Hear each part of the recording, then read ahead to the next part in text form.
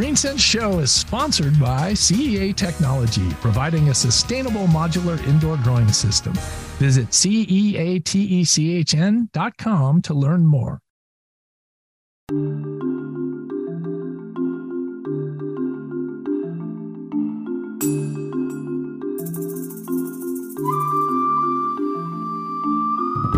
I'm Robert Colangelo, and this is GreenSense, where we bring you eco-innovations that are changing your world.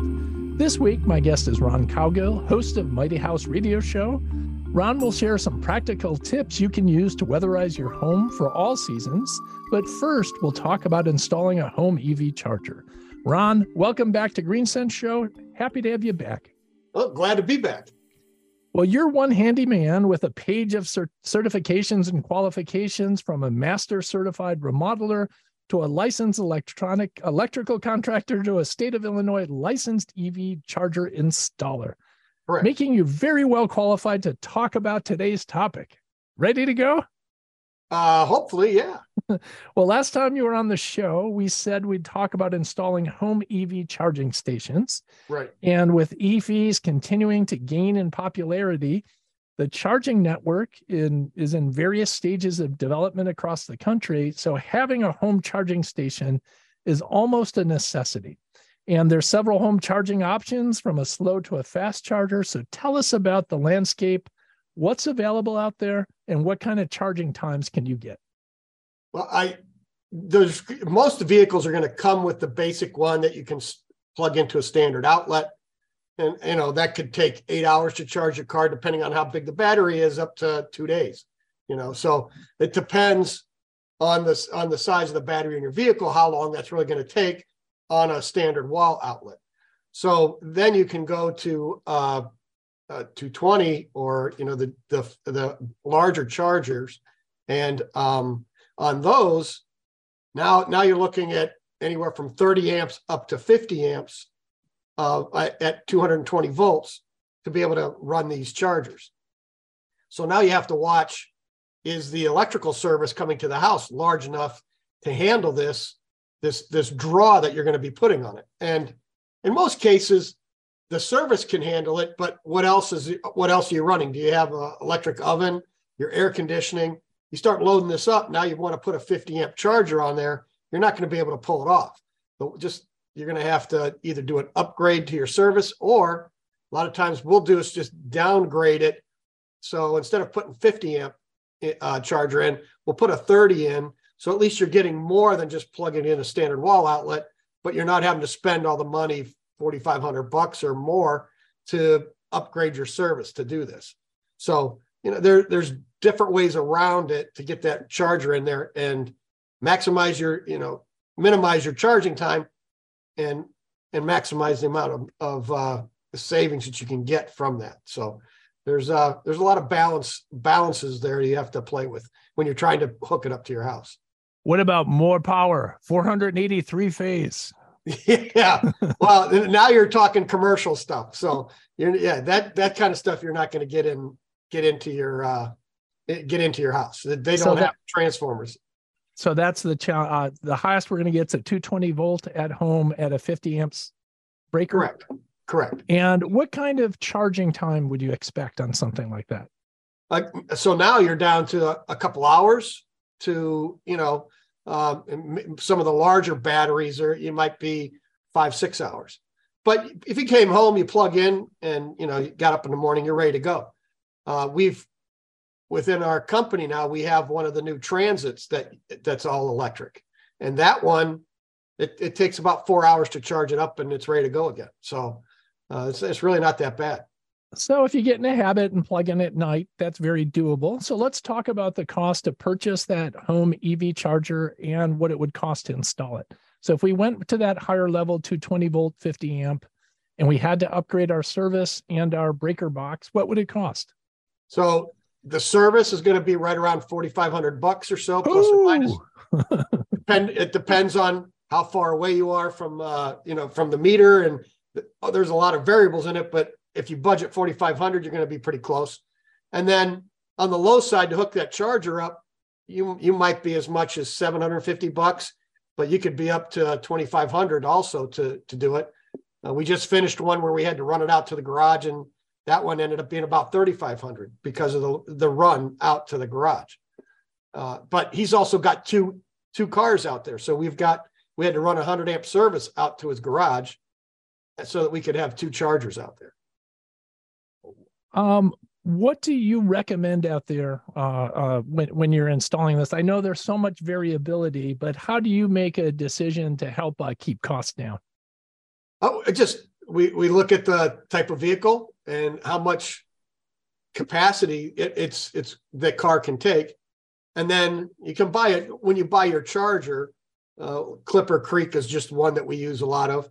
That one you can adjust it. So you buy that one charger, and you can dial it down to 30 amps, or you can dial it up to 50. It depends on what size service you've got coming in. But like this client we just finished, we had originally had it set for 30 because that's all he could get out there. Now that we ran this new service out there, we've turned it up to 50, and we put a second one in for his wife's car. So, now he didn't have to go buy that new charger because we were able to adjust it. So you have to look at the vehicle's needs, what service is coming into the house, and then you start looking at the budget and what can we really afford to do.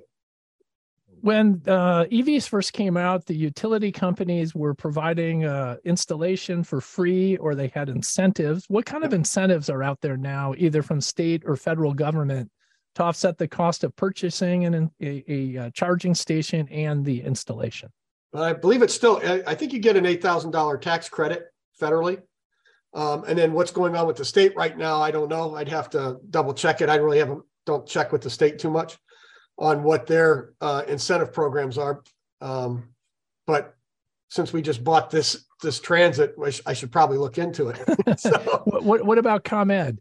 Is ComEd offering any rebates? Or? No, nothing that I know of. No, not right now. So that's a serious consideration when you buy an EV is can you put a upgraded charger in your home, and what's it going to cost? Right. You'd hate to have that whole tax credit go to installing a charging station. Correct. I mean, I guess the upside is the guy that's driving that Transit now, he was spending $250 to $300 a month in fuel, buying gas. Now his electric bill went up $50 a month. So, he's saving money now every month, and he doesn't have to go to the gas station. He gets home, he plugs in. The other nice thing with that is you program the car. It's already preheated for him. He gets in, it's warm, or it's cool. It's got the air conditioning running already. So it's already tempered the vehicle. So when you pull away, you're not having to use that electricity from the battery to heat the car or cool it. It's already done. So there's a lot of advantages to it. We get to test drive electric vehicles thanks to our friend Tom Appel at Consumer Guide Automotive. And I had the Ford F-150 Lightning, and it was taking... Can I come to your house? Well, I'm going to have to hire you to come to our house. It was taking me 26 hours to charge that thing. Yeah, exactly. On a 110 volt, right? So that just was not practical. Right. But with that vehicle, you can also power your house. Oh, that thing was awesome. Yeah. So if the power went out, you could actually plug your truck into the house, and then with the charger, power your house with it. So yes, that's a really great vehicle. You could run a job site. There were so many outlets in the back of the bed there. It was a fantastic truck. I have nothing bad to say about it other than there is not a reliable charging network out there if you don't have a home charger to charge it fast. Correct. Well, how about the quick chargers? There's just not enough of them around in your area then? There are, but a lot of them were Tesla, and they weren't. And when I would go to the other third parties, a lot of them were broke and they weren't working. So that's why I see having a home charger, if you have an EV, is a necessity. It's key. Right. It's key. Well, then you don't have to sit around and wait. So exactly. So, well, thank you, Ron. Let's move on to our next topic. I want to thank our sponsor. GreenSense Show is sponsored by CEA Technology. Visit CEATCHN.com to learn more. Let's get into home weatherization. Why would you weatherize a home? Because you don't want to heat the outside. I don't, it's all about, to me, it's about saving money. And, there's a lot of talk today about affordable housing. So is affordable house mean the house is cheap to buy, or does that mean it's cheap to maintain and live in? I'd argue it's probably better to have a house that's cheap to maintain and live in, and maybe costs a little bit more to purchase, because that's affordable housing to me, not just a cheap house that you have to spend $500 a month on gas to heat. So, to me, that's where it's at. So by air sealing, insulating, and doing those kinds of things to make your home more energy efficient, it saves money, and you're going to get your money back on a lot of things within a year or two, or within a heating season or two. And especially now with utility rates just rising so rapidly. Yep. So tell us, what are the things you can do that give you the biggest bang for the buck? Right out of the box is check all your doors, make sure your weather stripping is good, that the doors are tight, caulk around the windows and air seal those. A lot of times the baseboards, you can go around and you just feel air coming through on the baseboard. And then in the basement is to air seal all the way around the rim joist. And you can buy the foam packs at the big box stores, and you can take closed cell foam and you just spray those areas in and air seal that. And that'll make a big difference. And then air seal in the attic where all the pipes are coming through into your attic. Make sure you take great stuff and foam those in first.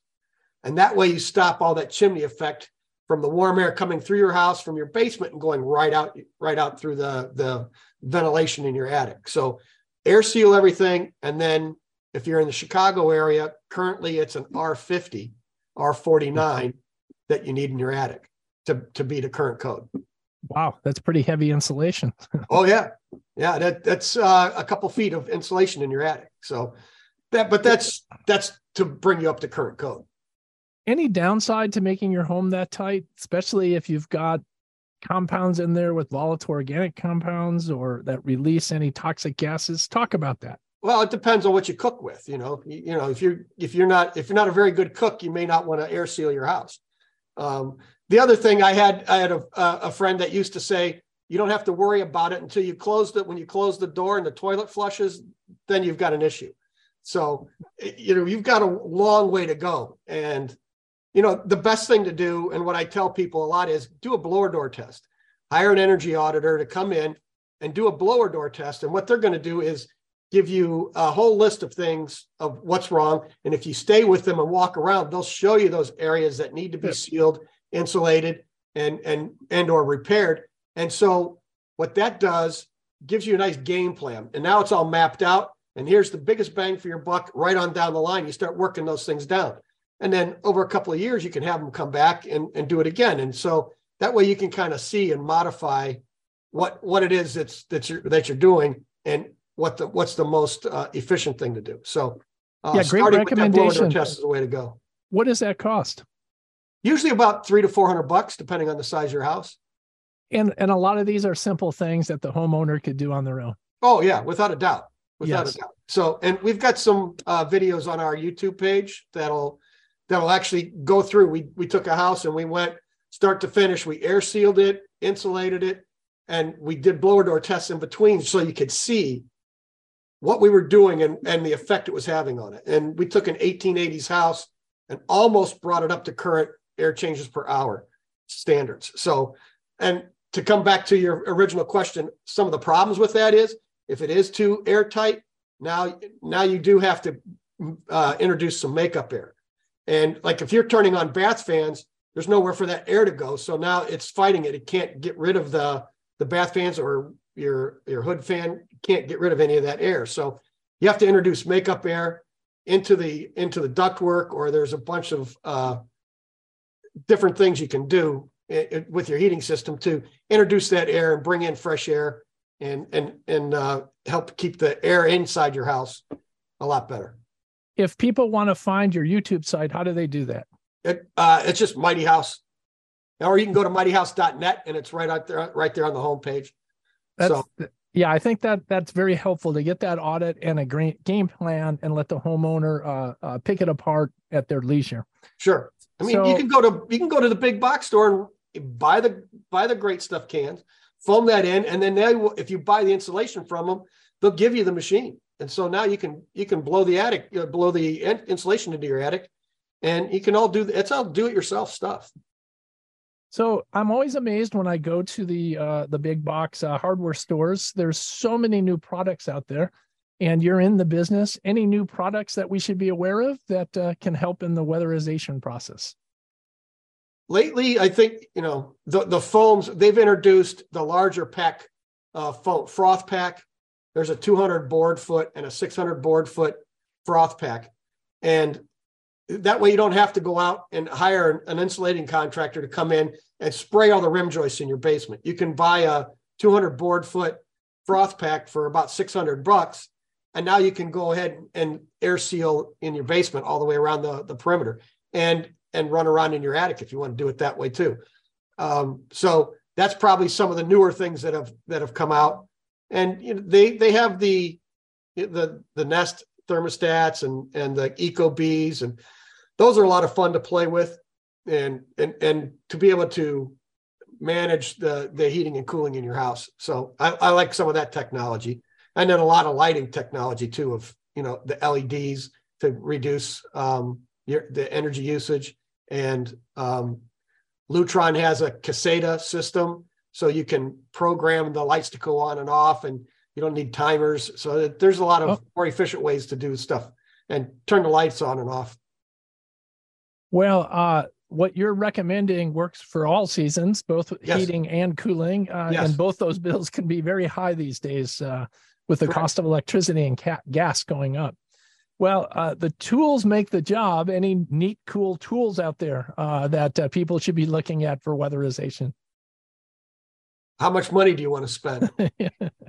Well, guys and tools. So. Well, if you can get a thermal imaging camera, they've got some cheapy ones out there. So ones you can just like clip onto your cell phone, but it's kind of cool to walk around your house, and then you can see by the colors that are on that thermal imaging camera where some of the air leaks are, where they're not, and kind of get an idea of where you need to air seal a little bit more. And you can look at a window, and the window will be okay, but then you'll see all these puffs of cold air, this blue going around the casing because the casing isn't caulked. And once you caulk that in, you can make it go away. So now you can actually see what you're doing. And you can spend $4,500 on one of those, but I think you can pick one up for $150 now too. Well, Ron, that is a great suggestion, because I walked through my home and I could feel that draft, and having something that could actually quantify it and show me where it's coming from would be very helpful for $150. And it's not a ghost. Yeah, exactly. Ron, anything else you'd like to add? No, I think the biggest thing is to start with that energy audit. And that's not something really you can do yourself, but once you've done the obvious things of the caulking and sealing and the weather stripping on all the windows and doors, then really the next big thing there is to, before you go insulating the attic and doing some of the other stuff, get the energy audit, have them come through and walk with them. Don't just have them come in and do it and leave. Stay for the audit. They're gonna prefer to have you with them so that they can show you what's going on, and then put a game plan together to weatherize your house and make it more energy efficient. That's really the biggest key. Ron, I appreciate you coming on GreenSense. I know you're very busy and you're doing a lot of work out there, and we appreciate your insight and what you shared with our listeners. Oh, no problem. Appreciate it. Anytime. That's Ron Cowgill, contractor and host of Mighty House Radio Show, with practical advice on weatherizing your home and tips for installing a home EV charger. GreenSense Show is sponsored by CEA Technology. Visit CEATECHN.com to learn more, and visit the GreenSenseShow.com website to learn more about sponsorship. I'm Robert Colangelo. Thank you for listening to GreenSense, and check out the GreenSense Minute every Thursday and Saturday on 105.9 FM, WBBM Chicago.